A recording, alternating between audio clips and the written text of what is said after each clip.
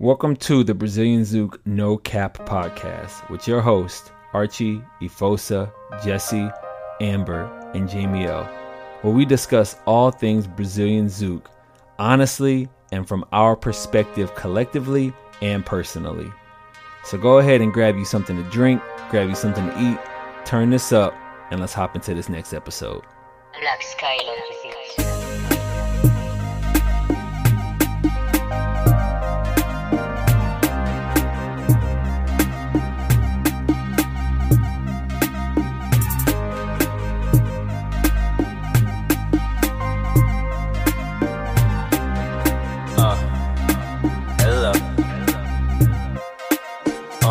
Another stamp in the passport. Flight delayed at the airport. Dang, this the kind of day I wanna fast forward. Flash forward, escape into the dance floor. Gotta thank God. Excited to be here tonight. The city's about to ignite. At least till they turn off the lights, and then we can chill for the night. But that's when she arrives. Oh my God, look at her eyes. I try to look left when I seen her walk right unexpected. Her beauty caught me by surprise. Perfection, I swear she got me hypnotized. Ooh, she caught me looking, so I cracked a smile. Speechless, I know we just met, but I'm really not trying to do something that I'm gonna regret. I got a girl at home, so I should leave you alone. And I know she's bad, and I know she wants to know. I don't wanna mess around and make an exception. I don't wanna mess around and make an exception. Okay, go ahead. Hello, everybody. Welcome to the Brazilian Zouk No Cap podcast. It's your favorite Kids Bae, Jesse. And today with us, we have Archie. What's up, what's up? We have Amber. Hi. We have Jamie L. Jamil. What's up, y'all? We have Ifosa. Yeah. And today, for the first time on the podcast, we have a special guest, Miss Terrisa. Hello, everybody. Hey, www.zuki.com. Let's go. Straight up. That's what's up. What are we talking about today? Man, today, so I'm really excited because Terrisa has one of the largest Zouk events going on in the U.S. right now, and it is Zouk Heat, which is happening next week, actually. So she has given us some of her very valuable time today to be able to talk about event organizing. Yeah. Boop, boop, boop. Thank you guys so much. I am super excited to be here. Please ask me anything that you want to ask me. I will be as cautiously candid as I can on this podcast. But I'm really excited you guys are doing this version of your podcast because there's a lot of things that the general public doesn't really understand about organizing and putting events together. So I hope that this can help enlighten them a little bit, give them a little inside information, and help them out not only as attendees, but for all those potential organizers that are out there, yeah? I love it, for sure. So before we get started, kind of just tell us about yourself and how you got started with organizing, I guess maybe even how long you've been in Brazilian Zouk. Yeah, so organizing-wise, I didn't really think about it till like recently. I was like, how long have I been doing something kind of sort of like this? And it kind of went back all the way to college because I was a resident assistant. I was an RA, but I was a nice RA. I was like, just don't smoke weed. I don't want to know anything about it. You know, I don't feel like going to judicial hearings. But no, I organized dance events actually for my hall, and I was on the international hall when I was in college being an RA. So we did different dance-oriented events like belly dancing because I had some girls from Morocco who were on my floor and things like that. So it started back then, and then when I was in grad school, my assistantship was with the Multicultural Student Services Office, and I did events there. And the biggest, most successful event I did across campus was a dance-oriented event. So the way it was set up was that I went to all of the cultural organizations, like the Greek student organization, not like the Greeks, not the Greeks, but the actual, like, from Greece, Greek student organization. Like the Salsa Student Club, all of those. And the way it was organized, I gave them like 5 minutes or 6 minutes, and they would come out and they would do like a quick mini class. Like, here's a basic step, everybody. And then they would get everyone out on the floor to do it. And I distinctly remember the Greek student organization, they got everyone in a big ass circle around the room, and everyone was like, Opa! Opa!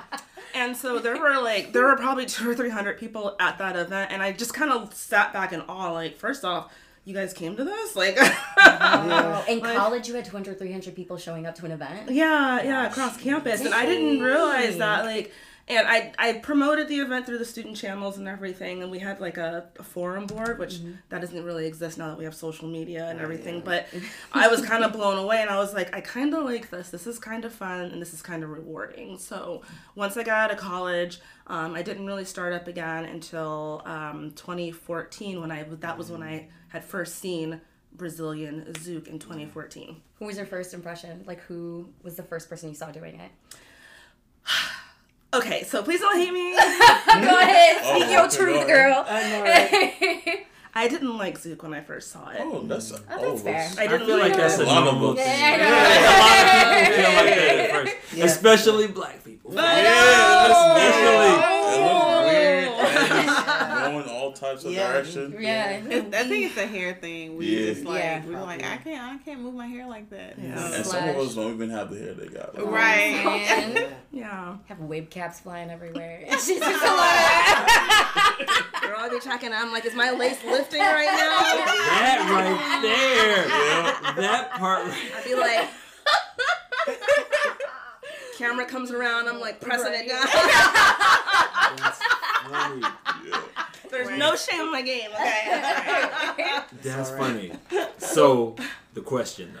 Oh yeah. So I didn't like it at first. And what I didn't realize is that I was looking at lambada.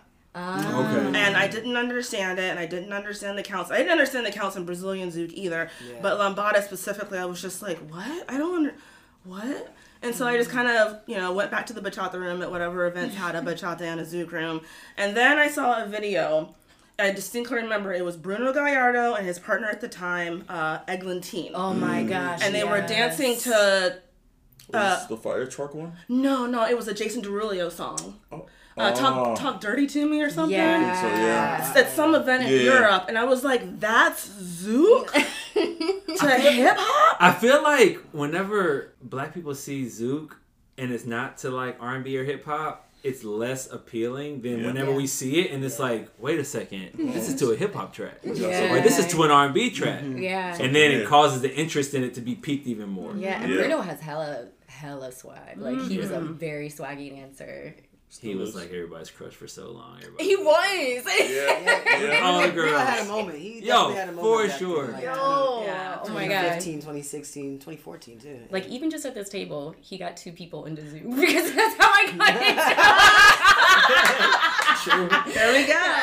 If only Brazilian Zouk instructors got a what is it called whenever you sell something? A referral. Or no. Per diem.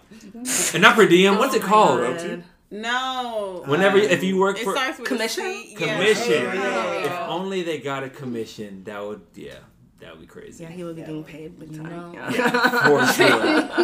There was literally a stint where everybody loves Bruno. I used to make fun of him. I got to walk up to him and be like, "Oh, Bruno." And he'd be like, "Stop it, bro." But that's dope. So they were your first people that kind of got you into the door. Yeah, and then I was like, oh my god, this is really cool. Yeah. Wow. So then from there, you decided after how much time that passed between seeing it, liking it, and then organizing, because we established you were organizing events before, but then how much time did it take in between before you start organizing events specifically for Brazilian Zouk? Okay. So we'll go reach back in history a little bit. So back in 2014, at the time, I was dating somebody at the time, and I kind of accidentally got involved in that way. So it was kind of like we both didn't know what we were doing, and I learned some very hard lessons financially and organizational wise from that experience. And so my helping in that regard kind of got me into the organizing. The more mistakes I made and the more I learned, the more I was like, okay, I understand this. I got this. This is something I learned. This is something good. And just kind of making a mental notebook of things. So in 2016, 17, when we parted ways, I decided I didn't want to quit organizing. Because at one point I was just like, I'm out. Yeah. Like, I'm just gonna go back to bachata completely. I'm like done with this. Like, cause it was a bad fallout, and so I was just like, I'm good. I'm just gonna go back to bachata, and I'll be good there. It's fine. But then I was like, it was an internal conversation, like literally. Yeah. I was like, no, I don't want to quit, but like, what am I gonna do? How am I gonna do it? Are people gonna take me seriously, or that it's gonna be like she's just trying to make some pathetic little comeback, or like, you know, those were all the things that ran through my head. Yeah. And then I was just like, no, just do it. So the first thing I did was I tried to decide on what the branding would look like, because that's the biggest thing I've seen with some of the more successful events is that they're branded very well, whether it's the name, the logo, or whatever. So I was like, what's this going to look like for me? And so I kind of came down to Zouk Love, which I'm so glad I didn't do that for a number of reasons. That would have been very confusing on a number of reasons. A lot of different reasons for sure. Isn't that a music genre? Yeah. Zouk Love? It's a music genre. And then Zouk Night Love was a thing as well. ZNL, ZNL, which is like a group of, it was like a kind of a, so you know the thing that Paloma and William and Kaka, what is that little group that they have?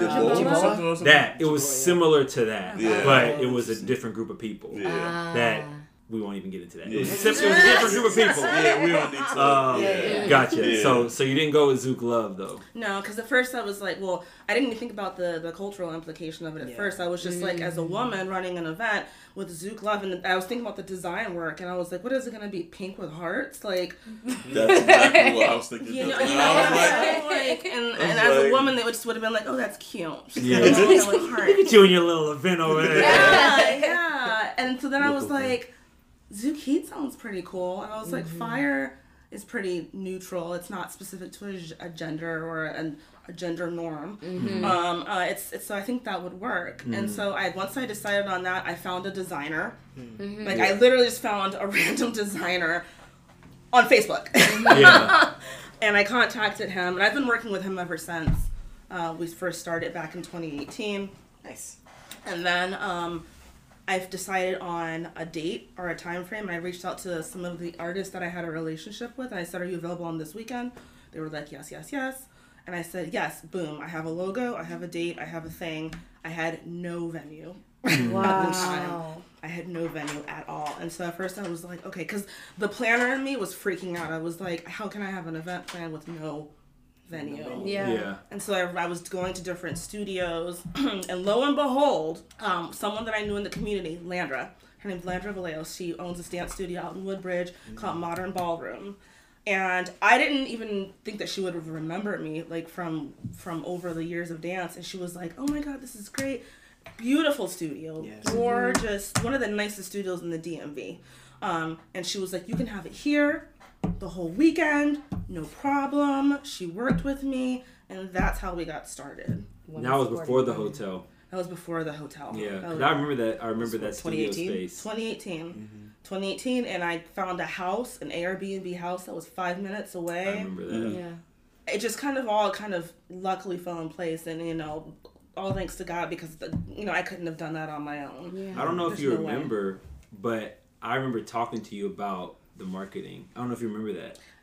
And I was like, yo, this marketing, because I'm huge on marketing. Yeah. I'm literally like, you can have, if it's your first event, you can have a trash event. And if your marketing is fire, you will pack it out, and then people will realize it's trash after, and then your second year will suck. Yeah. But if your marketing looks like this is the best thing ever and everything looks professional and put together, like you will pack it up. So I remember seeing the flyer for the first year and being like, this is dope. And I remember telling you, I was like, yo, I remember specifically saying this is super, super dope. If you continue marketing and everything like this, it's just going to be crazy. Yeah. Plus, his story, at least for me, shows me that like you're a really good organizer, which I have another question about that later.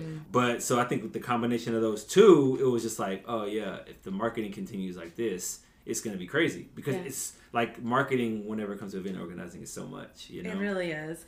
And that's one thing I do want to say for anybody who's new out there. Invest in the design work. It's worth the money. Please invest in the design work. Canva is wonderful, and I definitely use it for my weekenders. But for the festival, I have a designer who I pay, and they make everything for me. Backdrops, artist pictures, frames, everything. So yeah, Because Loki, oh bro, Say it. I be seeing some of these designs of these events. You wanna know? So I remember, I'm a graphic designer, and Sizzle is a graphic designer by trade. Like that's what he does for a living. Mm-hmm. So there were times whenever we would get booked for events, and they would send us artwork, and we would literally be like, we're not posting this. I wouldn't tell them this. I wouldn't tell them this. But in my head, I would be like, and I would talk to him, and I would be like, there's no way I'm posting this. Because, so like what you got to understand, whenever you are running an event and you're marketing an artist, their image, they're posting it. And it's their image. For people that aren't connected to your event, even people that aren't even connected to the scene, they'll see this. And if this person is putting their image out with a flyer that you made that might not be the best quality, it affects their brand. Exactly. Yeah. And so I was literally like, there's no way I'm posting this. So we've remade so many artwork ourselves. Oh, wow. And sent it to them and be like, hey, like, we'll post this one if you guys are cool with that. And they'll be like, oh my gosh, that's so dope. And I'm like, thank you, we appreciate it. And I don't want to get into the fact that the one you sent us was not good at all. But it's like, I've seen some that are just like, bro, no. And you don't understand. People see this, and whether it be obvious to them or whether it just be subconsciously, they're deciding how high they value your event based off of the artwork that they're looking at. 100%. Yeah, for sure. 100%. Sure. So yeah, I kudos and back that up for sure. It's a big deal. I feel like there's some images, some flyers I look at, there's like 100 people on the flyer, and I'm just like, Or they all have different lighting, and all the pictures are different sizes, and it's like one picture's really pixelated, and I'm like, I assume this is happening at a Motel 6 based off of the flyer. It's just what comes into my heart. I'm like, not the Motel 6. In your opinion, when you're budgeting, how much percentage of your budget goes to marketing? So marketing, it's actually not a ginormous amount. I would say it's probably like 8% of my actual budget. So I have a spreadsheet, and so I just I have a spreadsheet, and so I just plug all my numbers in every year. So I start out with a goal. I say I don't want to spend more than $50,000 on this event, and as the expenses come in, because I already know the big ones off the top, you know, like the production. My biggest cost in my budget, and this year it's 35%, is labor. From, like, you mean hiring people? Got like DJs and teachers. Instructors, and I have paid staff. So and I'll explain the logic as to why I do paid staff as opposed to volunteers. So across the event weekend, we only need about 12 volunteers for the entire weekend, because I have paid staff. But the reason why I do paid staff specifically is because those people are reliable. Those people are good. Those people are trustworthy. And one good staff person is worth 10 volunteers. I agree 100%. That is something that is not really done or acted upon inside the scene. Like, you see a gang of volunteers, but in that, sometimes the volunteers don't even know their responsibility. Sometimes the head volunteer is not getting that communication from whoever is supposed to be instructing them on what they're supposed to tell other people. But having that paid staff, one, they're treated well. If anyone's getting paid, like, yeah, you have responsibilities, but like there's some type of like respect there because you're receiving some type of money or some type, whatever monetary equivalent that would be, and then you're able to act upon it. It's like, all right, you treat me with respect rather than just like, here's a pass and go do this, and like the person is like, all right, I show up for my hour, and then if something happens, cool. If nothing happens, whatever. Yeah, there's no skin in the game. Yeah, exactly. They don't feel ownership. Yeah, there's no ownership, and I think it also helps when you have somebody that like is an established DJ or is an artist or is somebody that's actually seen behind the scenes, because you get these volunteers that have only been a part of a festival as a dancer, and they have no clue how much of a machine is working behind the scenes to make it seamless. And so when you have somebody that's already been behind the scenes and understands how things are supposed to move as a staff member, and a paid staff member, like now they have skin in the game, it makes all the difference in events. 100%. And most of my staff is made up of other organizers. Yes. You have Chinky from RVA, Perry from Charlottesville Zook, Daisy is also from RVA. You've got Marcella, who's a bomb-ass volunteer coordinator. She's worked for my event, Viva La Bachata, a couple other events as well. Yeah. So it's not indiscriminate. It's not like, oh, just, hit me up and then I'll hire you. It's a vetting process, because I don't know about y'all, but, these events, for those of us who have anything that we have ownership of, there's a lot of trust involved. Yeah. It's so much trust involved, and it took me a while to really let go of that. Because the first year I tried to do like 90% of the stuff by myself, and someone found me asleep in my car. I had passed out in my car because I was so exhausted, and I just hadn't really taken into account how much it was going to take out of me. But now I'm like, there you go. So just go ahead and do your job. There was something I wanted to mention. Those individuals you listed, in addition to them being organizers, if issues are to occur, they all are individuals that will use their own initiative to try to problem solve it. And then they'll obviously they'll let you know what's going on, but they will try to address it because they have that experience, that knowledge, that foresight and insight. Yep, exactly. When it comes to events now, how exhausted are you at your event based off of all that stuff? And the reason I get into that question is because I'm whenever organizers tell me, like now, whenever they tell me, man, organizing and by like Saturday evening, I'm like dead. In my head, I'm like, I know you're doing a lot, but if you managed a little bit better, you probably wouldn't be dead. So hearing how you manage is super legit. So then my question is, do you feel like you're less tired now than you were whenever you were dead in your car? Oh yeah, for sure. No, I want to. So there's a difference between physical exhaustion and mental exhaustion. Yeah, for sure. There's definitely a difference. And some people will be like, "Oh my God, you run the event by yourself?" No, I don't. I plan by myself, and the execution is done by a team of people. Yeah. There's just no way one person can execute. It's hard to execute a social by yourself. Yeah, right. Yeah. Just a social. So how can you run a 500+ person festival by yourself? I can plan, I can spreadsheet, I can DM, I can email, I can do all that stuff. Because that's all done. It's all white collar work. It's all done from my desk, from my laptop. But when we get to the event, I need actual support and presence at the event. And so that's where it counts. Yeah. For sure. I speak as an artist. Artists are the worst to deal with. I'll out us. I'll say it. We are absolute divas. I've worked behind the scenes at a couple of festivals just because I like it. It's fun. And I've done artist care, and I swear it'll be an artist coming up to me and being like, I lost my shoe. Or where's the room for the classes? And there's only one room. It's just maybe people just having questions, and it can be understandable from the side of we're all working, we're all exhausted, we're trying to figure out what we're doing, but it does help to disperse so that you're not the only one having to answer these questions and keep things running and keep the time going and keeping the food. Artists have to be fed, people need to know where to go, the DJs have to set up, the equipment has to be working. Every single one of those things takes somebody being on top of it. So having somebody else help definitely helps a lot. It does. It really takes a lot off of you. Did you take any sort of event organizing or leadership class? Any classes that taught you how to organize, or you just or self-taught? Did you have a mentor or anything like that either?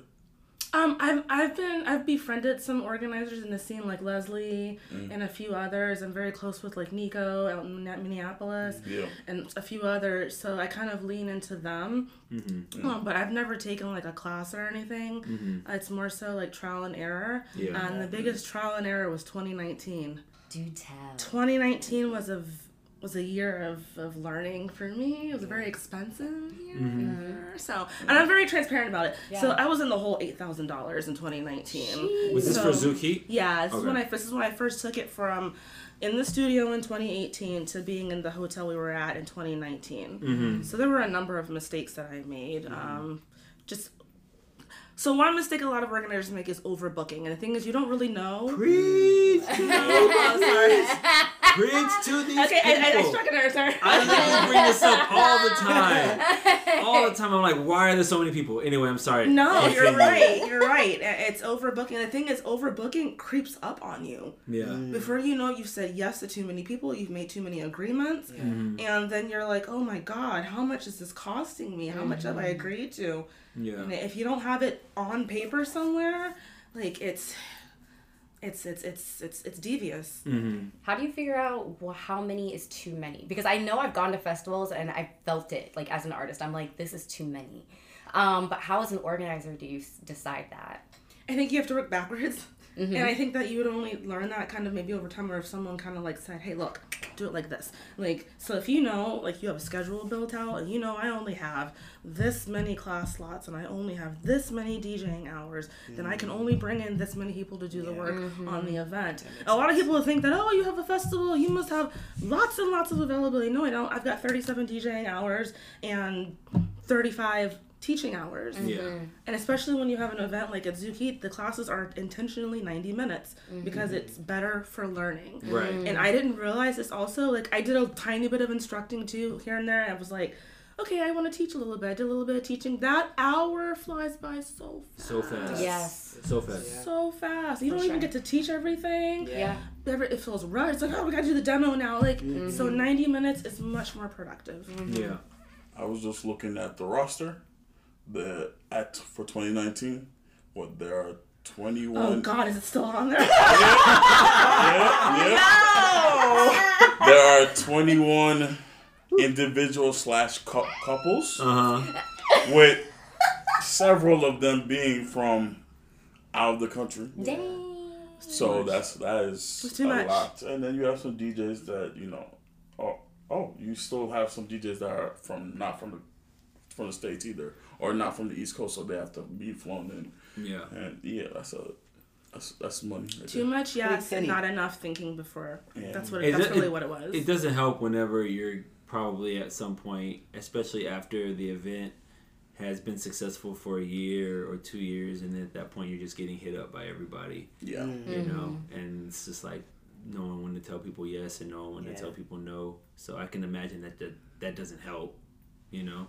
Yeah, it's just the reality of the landscape. Yeah. There are some things I used to get like really annoyed over. I used to be like, but now I'm like, no, it's just part of the landscape. That's all it is. Yeah. So if you know how to respond to it and how to react to it, it's okay. It's Yeah. okay. Just take it for what it is. So I will say this much: mental health is so important when you're trying to organize, and if you don't learn how to say yes and learn how to say no and not get pigeonholed into things, you're gonna suffer. Yeah. Big time. And I speak from experience. You're gonna suffer. Yeah. Can you tell us some like big things you learned, like you had to learn to say yes to, and things you had to learn to say no to, that you wouldn't have, that you had to learn being in it? You know what I'm saying? Yeah, so contractual agreements. I do contracts, so everybody has a written contract. I send it out to you electronically. You review it, you sign it, I get it back. That's it. We're good. We're done. The only time I would adjust is if I needed something more from you, in which case I would be giving you something more. It's hard when people are adjusting down. Yeah. Like, oh, we can't teach now for whatever reason. Oh, we can't perform now for whatever reason.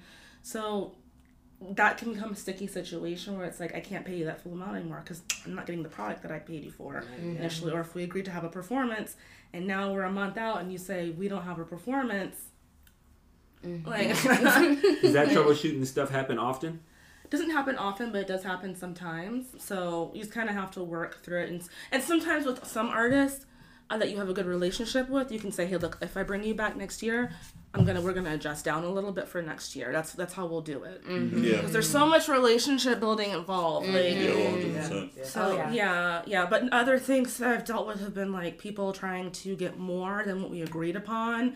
After it's already been agreed upon. Yes, that is correct. Yes, or hitting me up at the last minute saying, "Oh, I need this now," or "Can you go to the store and get this for my costume because I didn't bring it or I forgot it?" And I'm like, Wait, what? Like, there's no Molly the Baby. yeah, or they'll hit me up and then say like, "Oh, I need to get a free pass for this person because they're gonna help me with my class now." So you have to talk to them and be like, this is not what we agreed upon, and there's some flexibility there. Like, I'm not a hard ass, but like some things I'm just like this is not okay. Yeah. I mean, all of it adds up. Like, people, I think, take for granted, first of all, how much money goes into an event. Like, you threw out $50K. Yeah. I feel like that's pretty average for like a festival weekend or whatever. Like, one of the biggest ones that is transparent, like Interfusion has $1 million budget to make this festival happen. And so in order to recoup this, you have to buy tickets. You know what I'm saying? Tickets are what pay it. Like, nothing else is going to pay this. So when you're hitting up organizers trying to get like a free ticket or whatever else, understand that you are taking away money from that organizer and being able to pay the artist, pay the DJs, pay for this hotel. The hotels are ridiculously expensive. And so if you're asking for a free ticket, recognize that you better be giving something back. You know what I mean? Like, there better be some sort of payout for the organizer, not just a give me something. Like, this is a business transaction now because there's money at stake. Man, that literally leads me to something else whenever it comes to this. And I go back and forth. I go back and forth with understanding that different people are in different places. Yes. Because how I used to be, because I've been doing music and making a living off of music and DJing for a long time, even before the scene. So my brain has always been like, if you ain't serious about this, and this ain't a business, then you need to get out. Because there ain't no hobbies around here. And that has always been my mindset.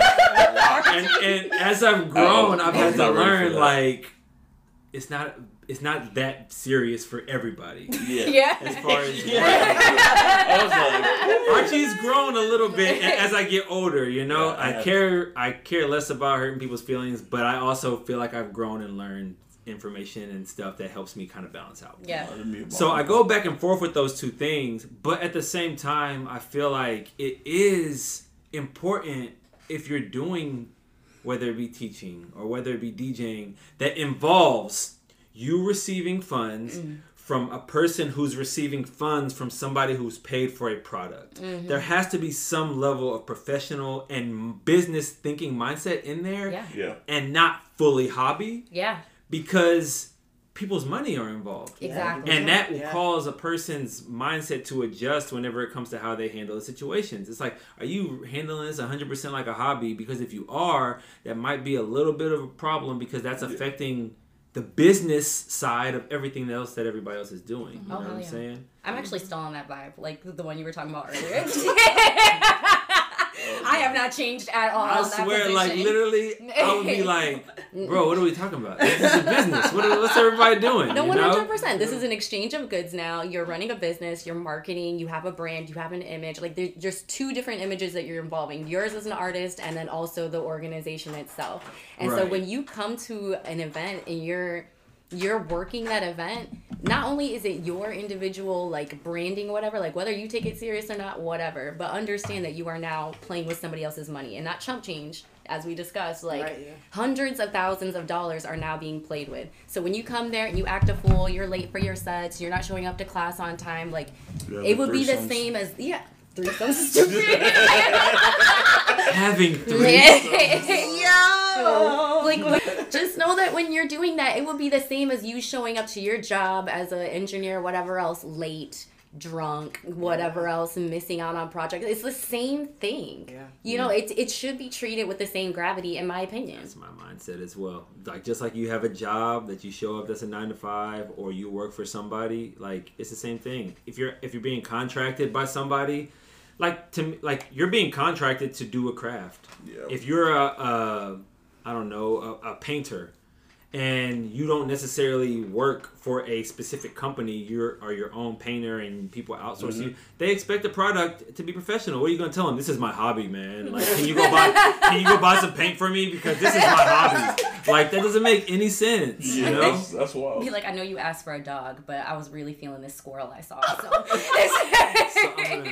It's just like, it doesn't make any sense to me, man. So funny.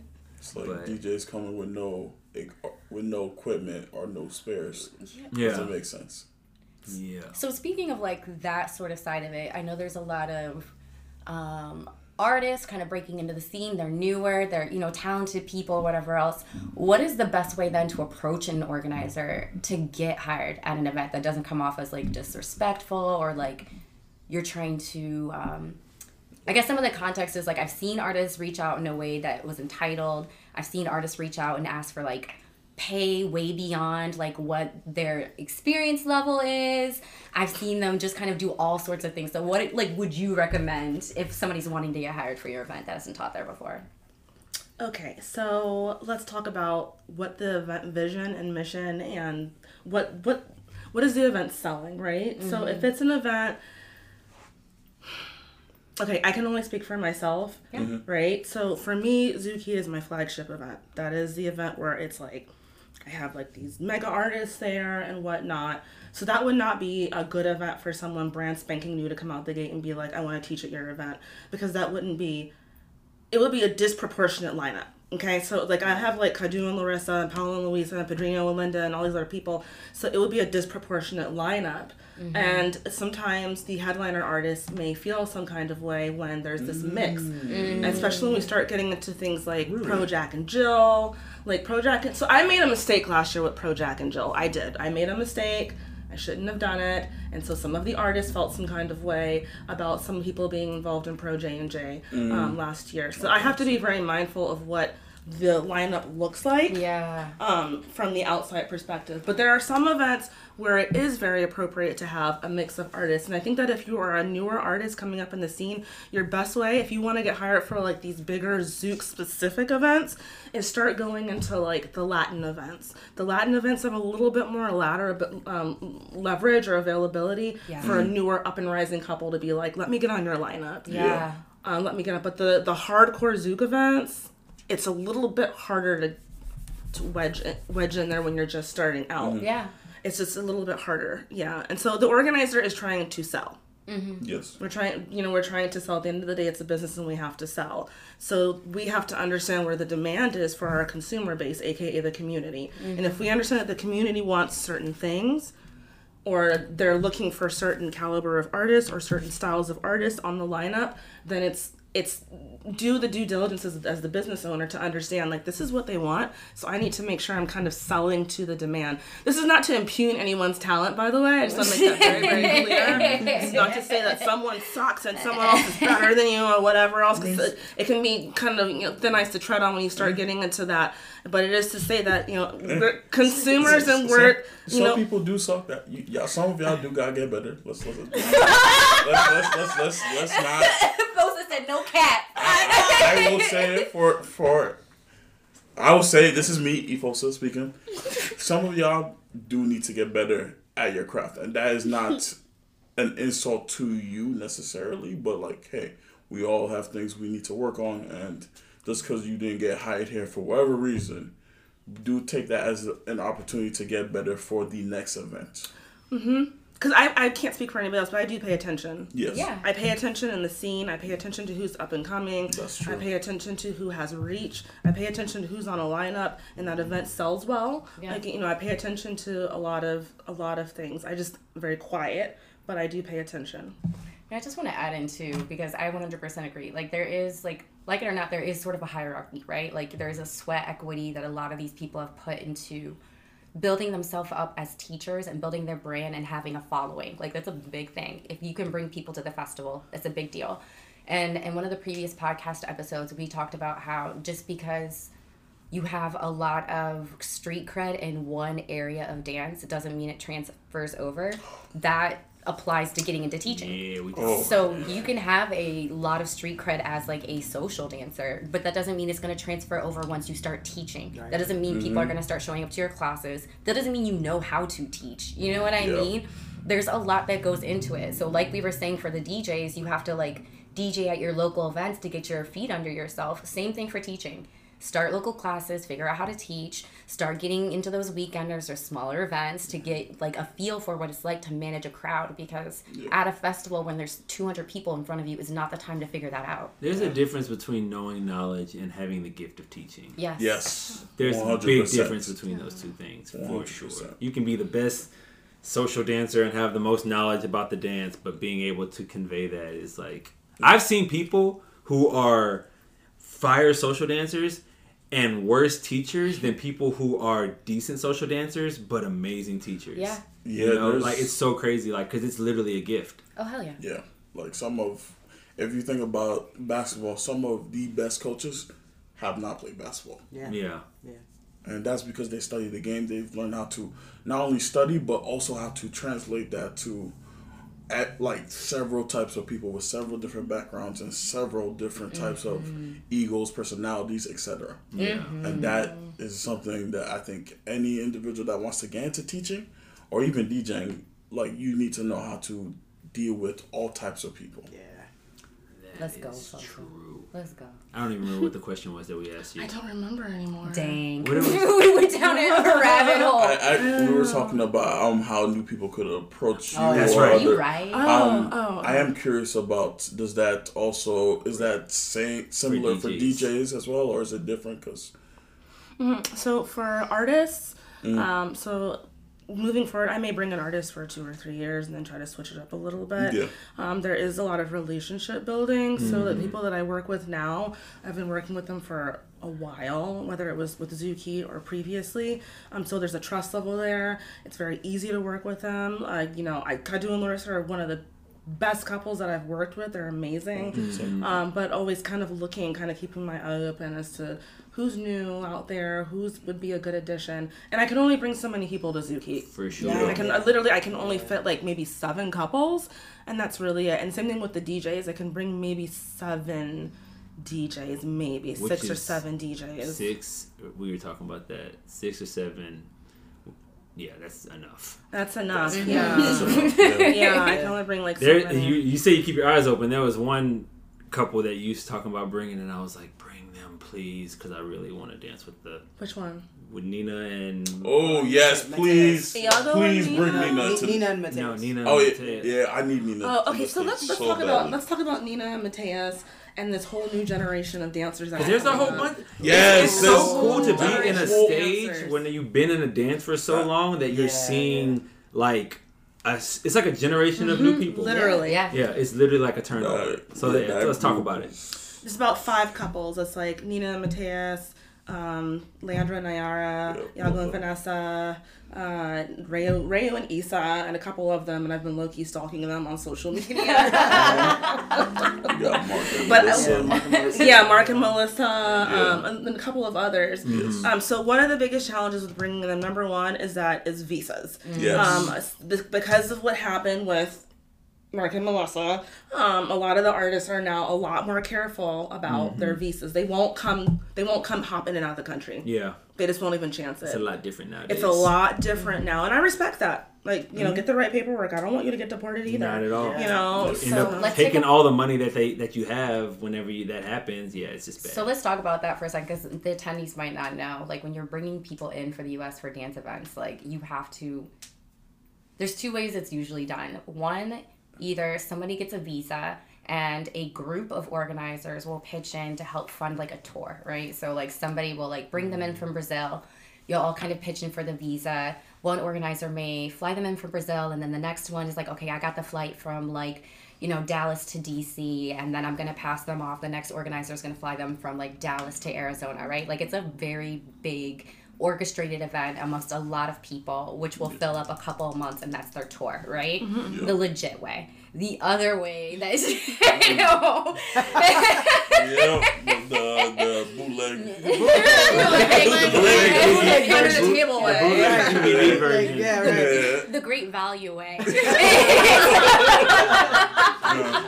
Is to, kind of make it seem like they're just on a vacation and, they're just here to visit and have a good time. But that's difficult because I feel like there are a lot of people that have been caught, like, just because their Facebook had a single flyer with them marked. Or it's like, it's so, like, you have to, like, wipe all of your stuff clean. It cannot show any evidence of you making money or earning money in the U.S. Otherwise, you're going to be deported. Which is so counterproductive. Yeah. Because if you're trying to market yourself and you're trying to build up a brand for yourself, and part of the way that you're doing that is becoming an international dancer or teacher or whatever, but you're not able to show any of that on the biggest platform that you have the ability to be able to spread yourself. It's just so it's bad. Yeah. And the government don't The government be checking everything. Yeah, they do. They be all over your Facebook and your social media sure. and everything. I've seen people get in trouble where they're like, "Oh, I'm just here to."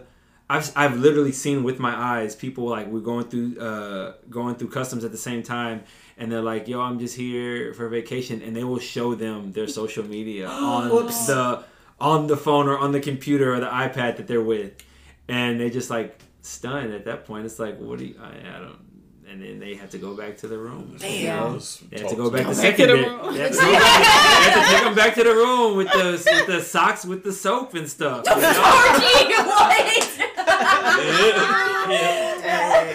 Okay, so little side segue, but that's like just to give some more context for what Teresa's saying. So That's exactly how it is. So that's how it's usually done. The tours that I've been involved with, we normally all split the international flight costs, and then we're all responsible for our own domestic leg of the flights. Mm-hmm. So that's usually how it works. But some artists will completely delete their social media, or deactivate, whatever. I don't know. Mm-hmm. They'll get rid of it completely. So when they come through customs, I don't have Facebook. Yeah. Gotcha.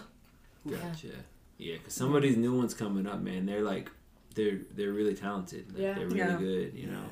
So it's cool seeing a new generation. I was wondering when that would happen. It makes sense though when you think about it, because the OGs, they're all creeping into their early mid-30s. They're having babies. They're opening businesses. A lot of them are trying to they're trying to do things like start dance schools, start clothing brands, things of that nature. And that makes sense. Like, how long can you run around to congresses? It does. Yeah. It makes perfect sense. And it's cool in a scene like Brazilian Zooks, for example, specifically because it's such a young dance. And not only... I mean, we say it's a young dance in the States. It's a young dance in Brazil too. It's not like super old, as in something like maybe salsa, for example. You know, so with that, especially in the States, you haven't seen that like generational turnaround yet. Because I remember, which is one of every time I talk to people about how like, yo, I'm getting too old to be staying up till 7 o'clock. Archie really just wants them days every time I talk to people about that, I always bring up the fact that we haven't seen a generation of like older dancers that started. Man, I remember 8-9 years ago, whenever like I first met like Cadu and Larissa and Bruno, and like we were all like that young in the scene. 8-9 years ago, I was freaking 28. I was 28 years old, you know? And so it's really trippy whenever you think about it. So seeing like, I was like, well, just wait till we all get to be about 42, 43. Y'all still gonna be... I hope not, because guess what? Your body gonna be 42 and you're gonna be getting sick.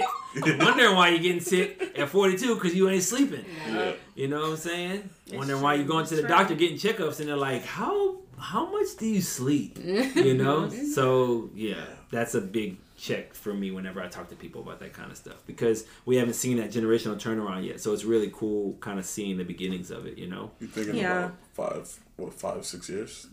Yeah. I mean, because like Cadu and Larissa to me are like, and I know we've been saying them a lot, but they've been in it for a long time. They've been in it for a minute. A long time, man. Like I think I remember seeing a demo from them in like 2007 or something. Dang. You know, 5. Yeah. You know, and so it's like it's been a long time for them, and it's 2023. Like that's almost 20 years. Yeah. You know, so 5 years for sure. We'll start to see. And then another example is whatchamacall's daughter. Oh, Bruna Basaya? Yes, her daughter is now teaching. When I first saw her, she was like a kid, you know? Yeah. So it's like all that kind of stuff, I think, Actually. Yeah. Okay, so I want to kind of transition. We've been talking a lot about the artist perspective, like how you kind of work with them. What are some things you would like the attendees to know? Like what information would you like to pass on to them now? Okay, so... And you can use your PC terms and then we'll translate for you. Say it however you want to, and then I will... Is it going to be like Key and Peele where like I had to do the Just so you, it's happened a couple of times already. It's happened a couple of times. watching. I appreciate you. So the first thing is that logistical and financial resources are not infinite. They're not infinite. So we can only do what we're able to do. So when you come to things like hotels, please understand that we don't have the leverage to do whatever we want in the space. And if the hotel says you can't dance in the lobby and have music in the lobby, that's what it means. You can't dance and have music in the lobby. Because the hotel is telling that is not okay. We have to be in the event space. A lot of hotels, it's hard. When we have to go shopping for our hotels, it's like shopping for a car. Yeah. You know, and we come across a lot of used car salesmen. Yeah. That was the only blessing that came out of COVID for me. That was the only blessing that came out of COVID for me, was that I got out of that contract. That was the only blessing. Anyways, I digress. But so logistical and financial resources are not infinite. We have limitations to what we can and cannot do. We can't just invite an artist because you put us in a group chat with them. Wait, what? What? Oh shit! Oh. Yeah, I've had that happen before, where someone will put, and I don't think anybody has bad intentions. Sure, yeah. I really don't think they do, but I've been put in group chats with artists, and it's just like, hey Terrisa, this is so and so, they're amazing. I think they'd be a great addition to your lineup, and it's awkward for me. It's really awkward and uncomfortable because I don't. What do I say to them? Sorry, no. Don't say anything.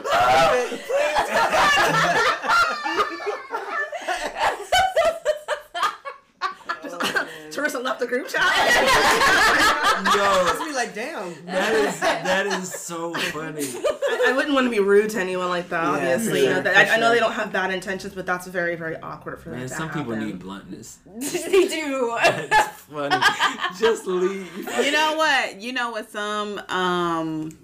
Some of our organizer friends have been saying. They're saying, "Oh, that's great. If you would like to buy their ticket and hotel and accommodate them, feel free, and we can add them to the lineup." That does take care of itself. No, but you could totally go about it like you're being for real. And Yeah, they'd be professional. like, in the group, be like, yeah. "Oh my gosh, it's so nice to meet you. So and so, I appreciate you introducing us. So if you could tell them like your fees and your hotel, and then like if you have any sort of like dietary restrictions, and then like they'll take care of you, and then as soon as they send me the invoice that they're taking care of you, I'll make sure we put you on the lineup." That would be funny. I need you to do that and then screenshot it and send it to us, please. That would be taking delegation to a whole nother level. Yeah, But literally, that's 100% what it is. Yeah. That's 100% what it is. Because I don't think maybe a lot of attendees understand that we can't just be paying for stuff because you want us to. Like, that's not how it works. People will say, "All I need is a hotel room. All I need is this," and it's like, but that costs money, honey. Teresa said, "You guys got McDonald's money." I was waiting for us to stop talking. I was gonna interject, but alright. Damn. You guys got McDonald's money? You got me. If you don't got McDonald's money, don't ask for no McDonald's. Okay? We got McDonald's at home. Yeah, there's a lot of costs involved with every single thing. So just please kindly understand that we're not, you know, most organizers are not out here trying to price gouge you. And if you look at, I'm very cognizant of the scale of things in the scene. So, you know, I know what my pricing is, but it's kind of hard for me when I see weekenders with one couple costing the same amount as the festival. And so I get very confused. I'm like, people are asking for a discount on a festival with 8 DJs and 7 known couples, but they'll pay for a weekender with one couple, just one couple. Yeah. And I realize that people have different preferences, and there's nothing wrong with people's preferences. They prefer to go to a weekender because God knows we've seen the stratification of preference in the scene. Well, since everything kind of started back post-pandemic, thank you God, post-pandemic, we've seen people who want weekenders, who want retreats, who want house parties. So we've seen the stratification of preferences. That's cool. I'm looking at it from a price point perspective. If you're willing to pay $180 for a weekender with one couple, it's kind of difficult for me to understand why you would ask for a discount on an event with 7 times that much talent coming and in a hotel. It's that's how I'm looking at it. So again, not to impugn anyone's preference or anything like that. But but yeah. You can do it on their preference. Yeah. I'm saying I'm coming from a place of understanding, but I'm also a little confused by that. You don't have to look. Not everything needs to be understood. People, you gotta pay the price. That's it. If you want things to happen, you gotta pay for it. And if you cannot afford it, there may be other means like asking for friends, Volunteer. Ask your friends to help you out. Which, trust me, I have done that before. I've asked friends, yo, you could do this for me, and I will help you out with certain things, whether it be social media or whatever. Like, you could trade things, or you have certain skills. Figure out what those things are, cultivate them, and then learn how to share, trade, etc. So that way, if you cannot afford it, you can utilize those skills to help their Also, business. do not wait until the week before festival and That's be like, the the other tickets is thing. too expensive. That's the No, other early bird prices is what, like $90 I think it was this year, I feel $80, like, $90? yeah, that's very true. Don't People look somebody in people the- just procrastinate a lot. Yeah. And I understand if people procrastinate, but please understand that the circumstances changes as it gets closer to the event. Very much so. The week before the event, sometimes even 30 days out from the event is when tickets are at their highest. Yeah. Right. Yeah. Now, I will say this much. There are options. Like, Afosa brought up a very, very good option.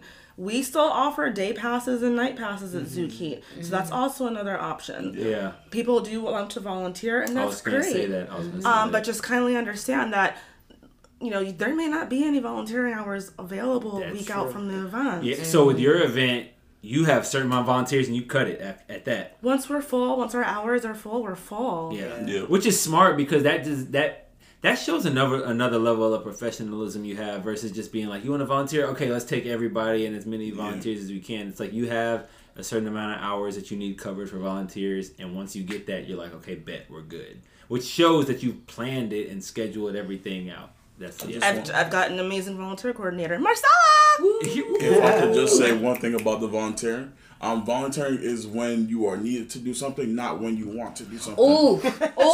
So it is not at your own convenience. It is at the need of the event. So if you ask to volunteer and are accepted, please know that it may not be at the times you want. Yeah. It is at the times that the event or the organizer needs you to do something, and you gotta do that thing, or else you're gonna be outside looking in. Have you ever had to cancel somebody's pass because they didn't follow through on volunteering?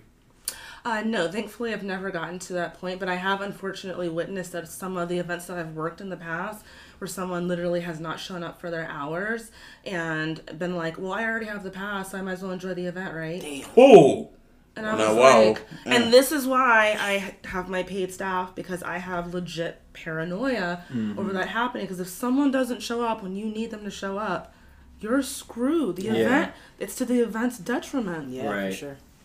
Also understand that organizers, we talked on the last podcast about how organizers talk about how artists act at a festival, how DJs act. We talk about volunteers too. If you don't show up for your shift, that's going on the record. Everyone's going to know you are most likely going to have issues signing up for volunteer hours later. In any region too. Like, if you're in the East Coast and you are a terrible volunteer, people know word that. spreads. If you're a good one, people also know that. It's cool because the scene it's large in the sense that it's spread across, specifically within the U.S., it's spread across all of the whole U.S., but it's still small in the sense that within those states, it's not just huge. So that means people talk and news spreads fast. Terriisa said she had how many organizers on your team?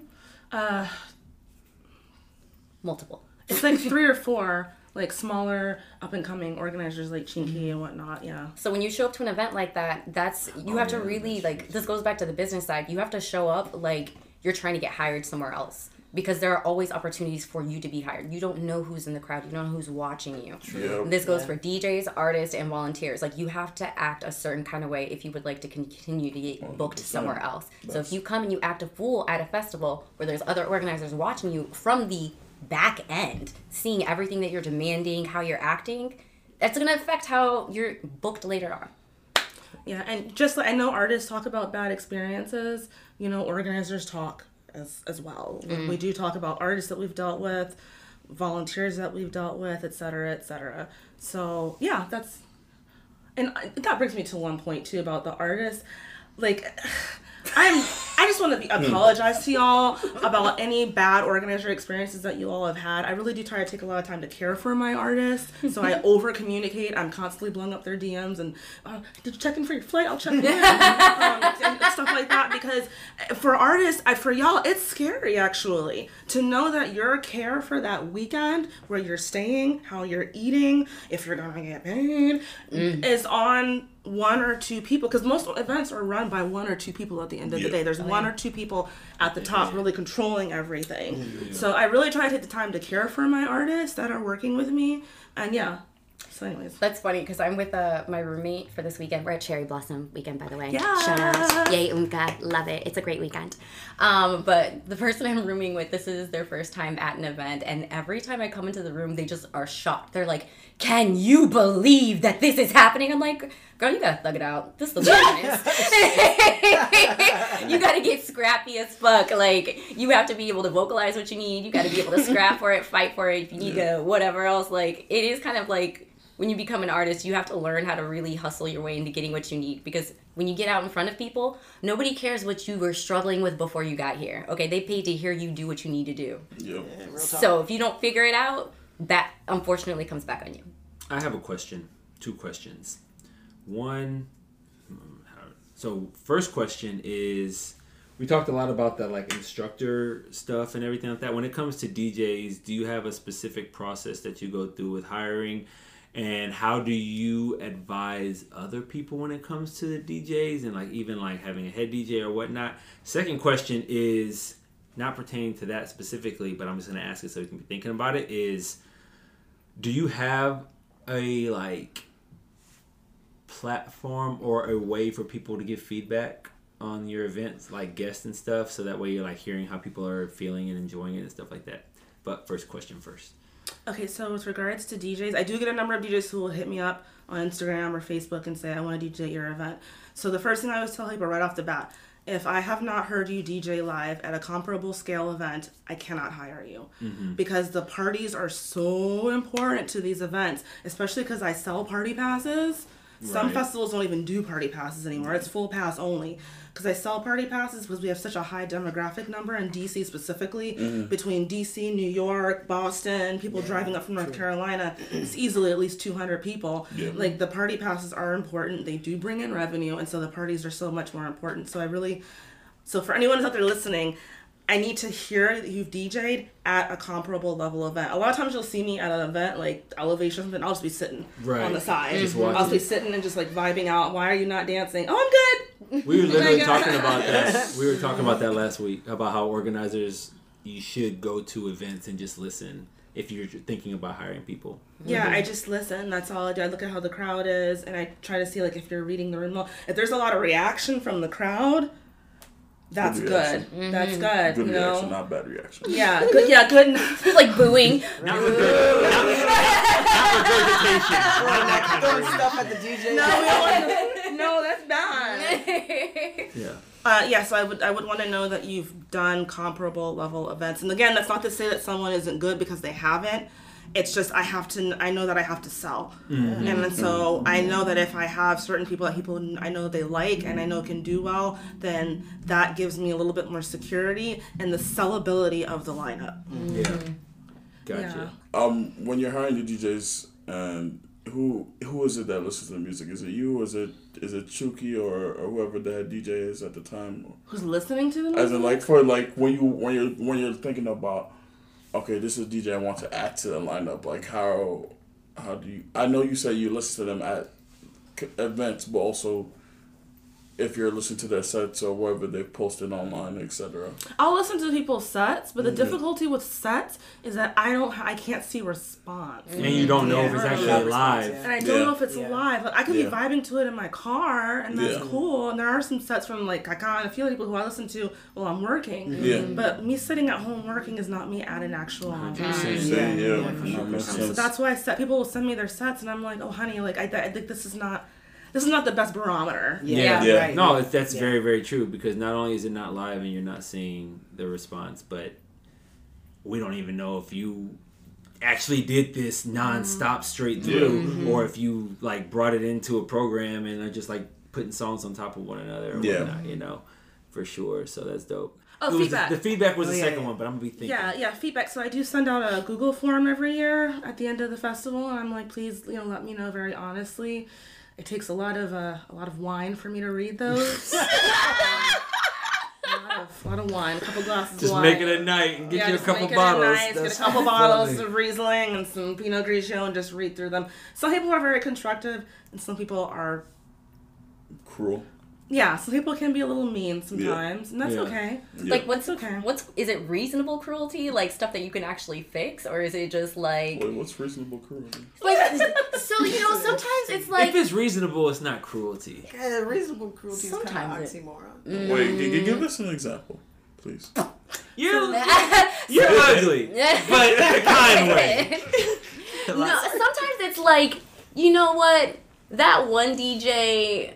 He was all up on the microphone for like 20 minutes. I didn't want to hear all that. Or like this DJ was playing the wrong genre. It's constructive. It's not always nice. And sometimes it's a personal opinion of like some people like DJs on the mic. You know what I mean? Like it's just opinionated, or like the DJ had their shirt unbuttoned and I really found that distasteful. Like sometimes it's just you just saying stuff that like, what does that have to do with me personally as the organizer? You know what I mean? Right. Like, no, I get that. Yeah, I had one particular feedback and I was like, is this somebody I know? Like, it said, the feedback was, such and such artists didn't need to be added to the lineup. I bet they had their room and food and airline paid for. They were an unnecessary ad. And I was like, is this someone that was mad that I didn't hire them? Or is it all anonymous? Yeah. Did they provide? So you know what we need to do? Let's take that away. We need to take that anonymous away. Say it with your mouth. I'm kidding. I know a lot of people. I'm totally kidding. In a perfect world, but people wouldn't leave reviews. Honest. They wouldn't leave honest reviews if it was not anonymous. And I want honest reviews. I meant to say this when we started this. I'm not perfect. Mm-hmm. I have flaws. I make mistakes. So I just want everyone to know out there that I don't think that I am perfect in any way, shape, or form. I make mistakes.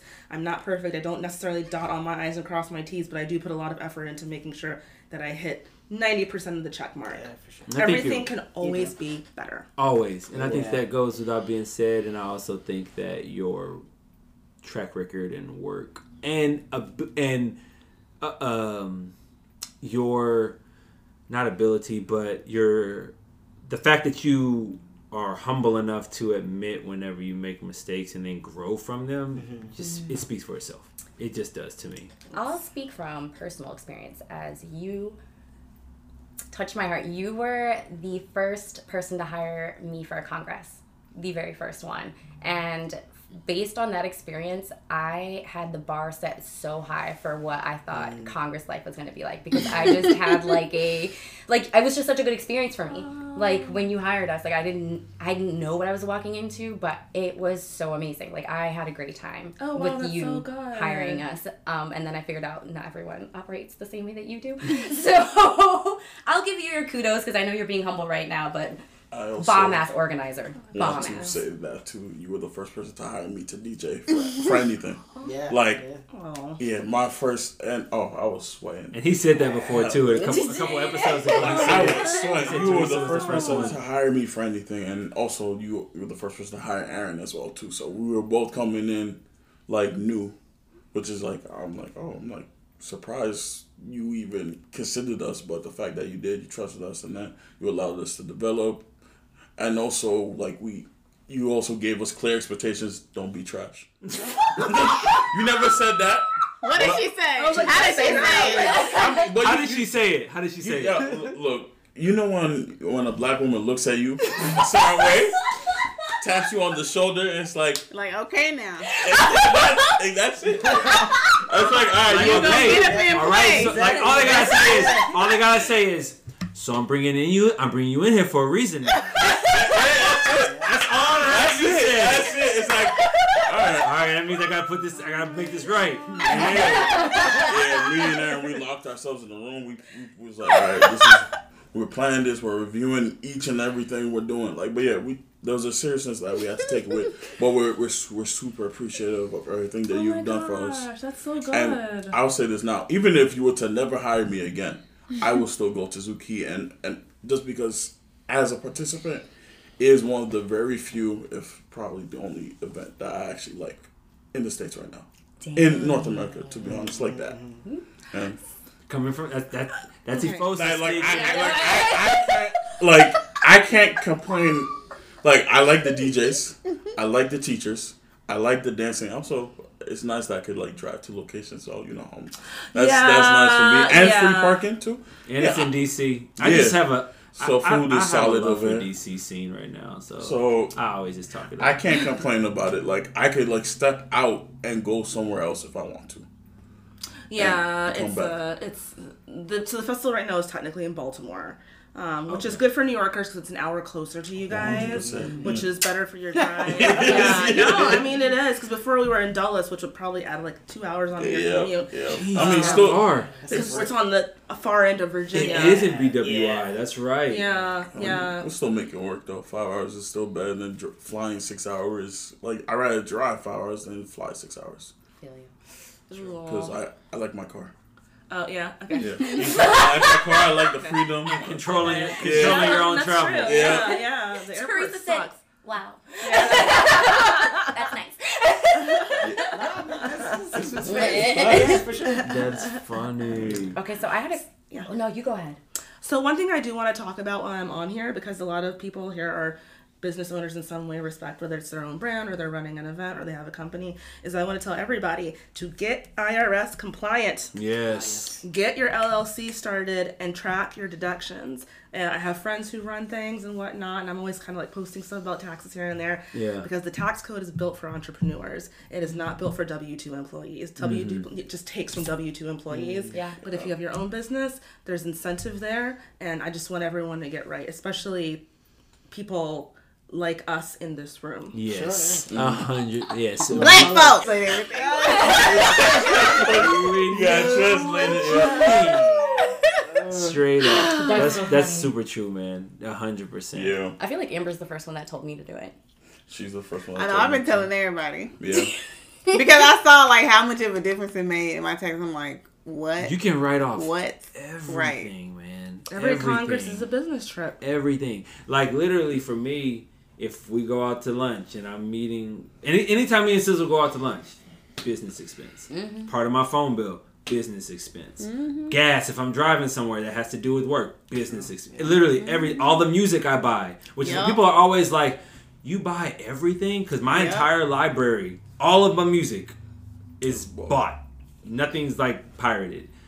Business expense, like everything. Subscription, the Spotify, Apple Music, the YouTube Music, all that can be rolled off. Yeah, your shoes, your clothes, like everything. Right. Yeah. I have a clothing rental subscription because I go to so many events and I don't want to keep buying clothes. It's a write-off. Yeah. My dumbass didn't even know you could rent clothes like that. It's like, what? Yeah. Like, what? You could do that? I'm like, shit. Damn. Yep. It's like $125 a month. That's not bad. Right, but like in the summer when it picks up, like all these themes, I was spending way more than that in clothes. Yeah, 100%. Yeah, right. Sure. Oh my god! With these themes coming out at these festivals, and I only pack for like, hey, whatever it's here is what I'm wearing, and like I'm at this event, I'm seeing everyone decked to the nines with suits and everything. I'm like, damn, I'll place. I'm like, shit. I'm wearing my little sweats. She told you because some people be fresh all the time. I know, right? Yeah, but it's not. It's different. I was like, okay, yeah, sure, but like I had to see. I'm like, you seen it last night? I saw. I saw like, yeah, the flannel shirt on. I went to bed early too. I'm like, nah, I can't do He said his back hurt. His back wasn't really hurt. His feelings hurt. Nah, I was like, yeah, I'm like, yeah. I'll be prepared next time. Because I've seen you dressed up low key for like Suzuki events and whatnot. Sometimes, but not like the way they do it. That's very true. Yes. It's not. It's different. They got the loafers and the. I'm gonna have to find like battle tested suits. I remember coming out of Brazilian Zouk scene. There was a formal, or not coming out of Brazilian Zouk scene. Whenever I was mainly in the Kizomba scene. And like whenever it was like black tie, it was like black tie. Yeah. Like, suits, ties, like we was dressed up. And then I remember it was like formal dress up night for Brazilian Zouk, and I wore a suit and tie. Boy, I was the only one. I ain't care, but I was the only one. But then also, it's hard. This Brazilian Zouk in a tie and a suit. Yeah. I was like, this ain't. It made me feel like I'm at a wedding. Man. Wonder why everybody shirts be unbuttoned and their coats all be off whenever freaking liquor and at weddings and stuff. Yeah. The way I don't even want to hear it. Like, I don't even want to hear it. As a woman that has to dress up for different events, like, we have to go through a whole litany of battery tests with our outfits before we even purchase them. Listen. I'd be up in the dressing room doing high kicks, doing splits, doing lunges to make sure everything stays in place. I get it. I get it, but let me tell you something. And this is said with the utmost respect. Oh, you about to say something. You about to start something. Hey, I'm about to say something. This is Archie saying it. This is not, the Brazilian Zouk No Cap podcast. We are not. We don't. This we is do not. not. And I'm saying it, but I'm really speaking straight to Jessie right now because she just said this. As an individual, remember. With the utmost respect to all of the attire and the clothing and everything that women have to wear. You sure you want to say it? It is just. It is just different dancing in a 3-piece suit. With a vest and a coat and a tie and a long sleeve shirt. Dude, we already sweat. You know how much I'm sweating? That's real hot. Like, I take my coat off. Half the time, if I'm at a Kazumba event and I have a coat on, it's because I don't want to take it off because the undershirt is just drenched. And the outer coat is absorbing the sweat so nobody knows and it's not leaking all over you. But underneath, like, it's a sauna. My body is, like, dripping. The way I still have no sympathy for it. I'm not asking for sympathy. I'm just letting you know. When it comes to like other stuff that we wear, okay, cool. A 3-piece suit with a vest. This is just giving man flu right now because I'm just explaining what I'm talking about.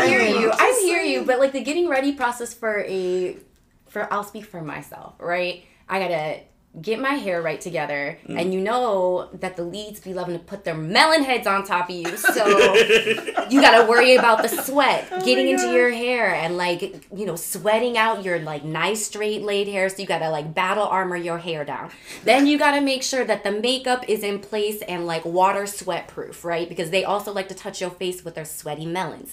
Then you gotta tape down any body parts that may or may not flop around, right? So you gotta make sure that you're like secured down with like tape, bras, bandaging, like you are taped in. And then you put the top part on and you gotta tape them shits down too because you don't want it riding up or falling down. So by the end of the night, we are like saran wrapped and like coated in like a like epoxy resin to make sure we stay looking fresh to death at the end of the night. So and then we wash it off and then we do it again the next day, sir, with a whole different outfit. So y'all got the mummy fit on top. If you've never seen a female undress from a dance outfit, it's an event. I know, we're like, legit. If you ain't never seen a dude spinning around in circles trying to get his suit off, and like, hey bro, can you help me right quick? Cause like I can't get my arm out.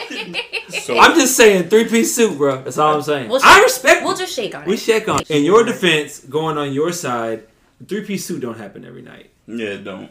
What you're talking about, it happens every night. Yeah. I get it. I get it. I'm just saying, them 3-piece suits, that's why I don't do them as much anymore. Anyway, let's go here. Let's wrap this up. Well, I have one more question. I'm going to ask my question. Okay, so at the very, very, very beginning of the podcast, Terrisa like kind of casually mentioned the difficulty in gaining respect or having to build respect in a community as a woman, as a Black woman. And that's something that I feel like a lot of people can relate to listening to the podcast, either as a woman, as a Black person, as a Black woman, whatever. So can you tell me a little bit of like what you feel like maybe the struggles were and how you overcame them of like gaining respect in the dance scene as an organizer? Good question. Because it's relationship based, right? Like in order to have your events be successful, have people show up, have the right sort of people come, have the marketing go right, you have to have a lot of relationships and networking built up, right? Yeah, you do. So I do sacrifice some. So I pretty much live on my phone the week or two out from the event because I'm really big on like communicating as quickly as possible. Again, I'm not perfect. If your message slips through the cracks, I apologize. But I do try to make an effort to communicate quickly and fast, whether it's a yes or a no. So I feel like that's one way that you can build respect is to communicate very quickly with people. I really try to do that. As far as the artists are concerned, it's just kind of making sure I'm taking care of them so that they want to come back. If an artist wants to come back to your event, they're going to make the adjustments in their life to come back, whether it's getting a babysitter or adjusting their weekly classes or whatever, they're going to do it. So I think that's probably one of the biggest things that I've dealt with.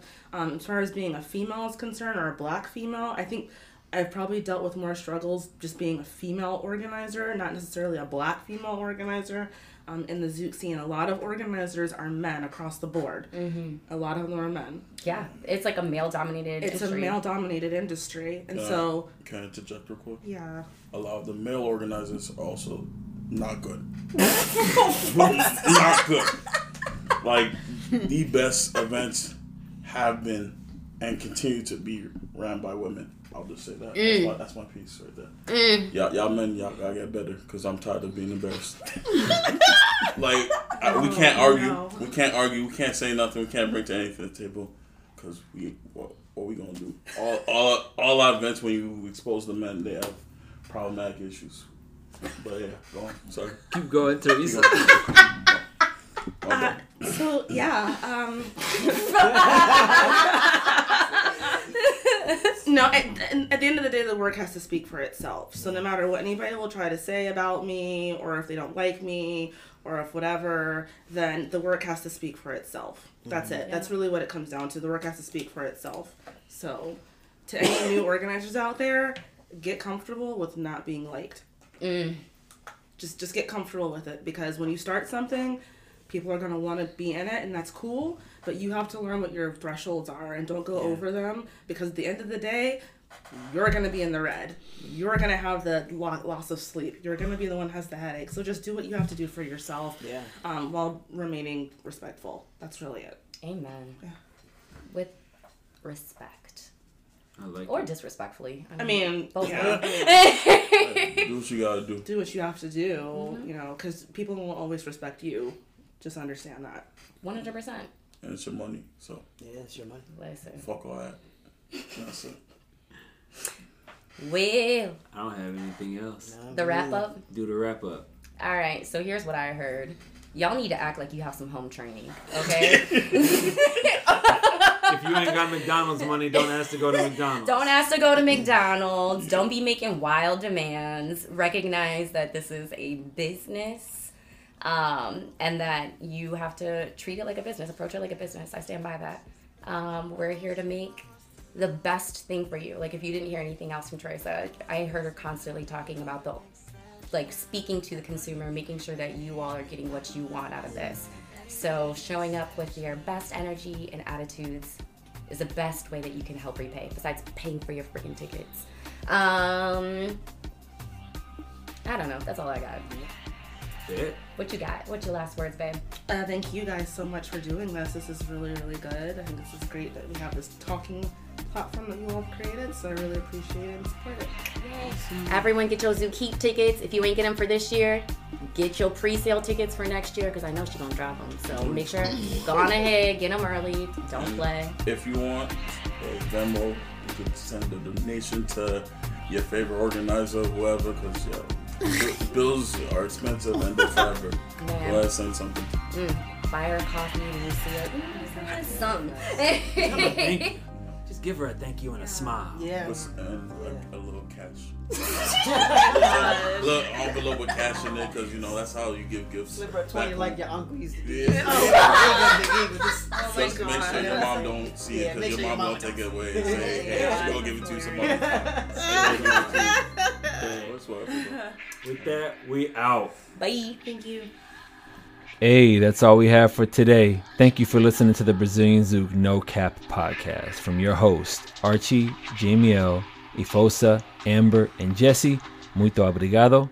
And until next time, stay up.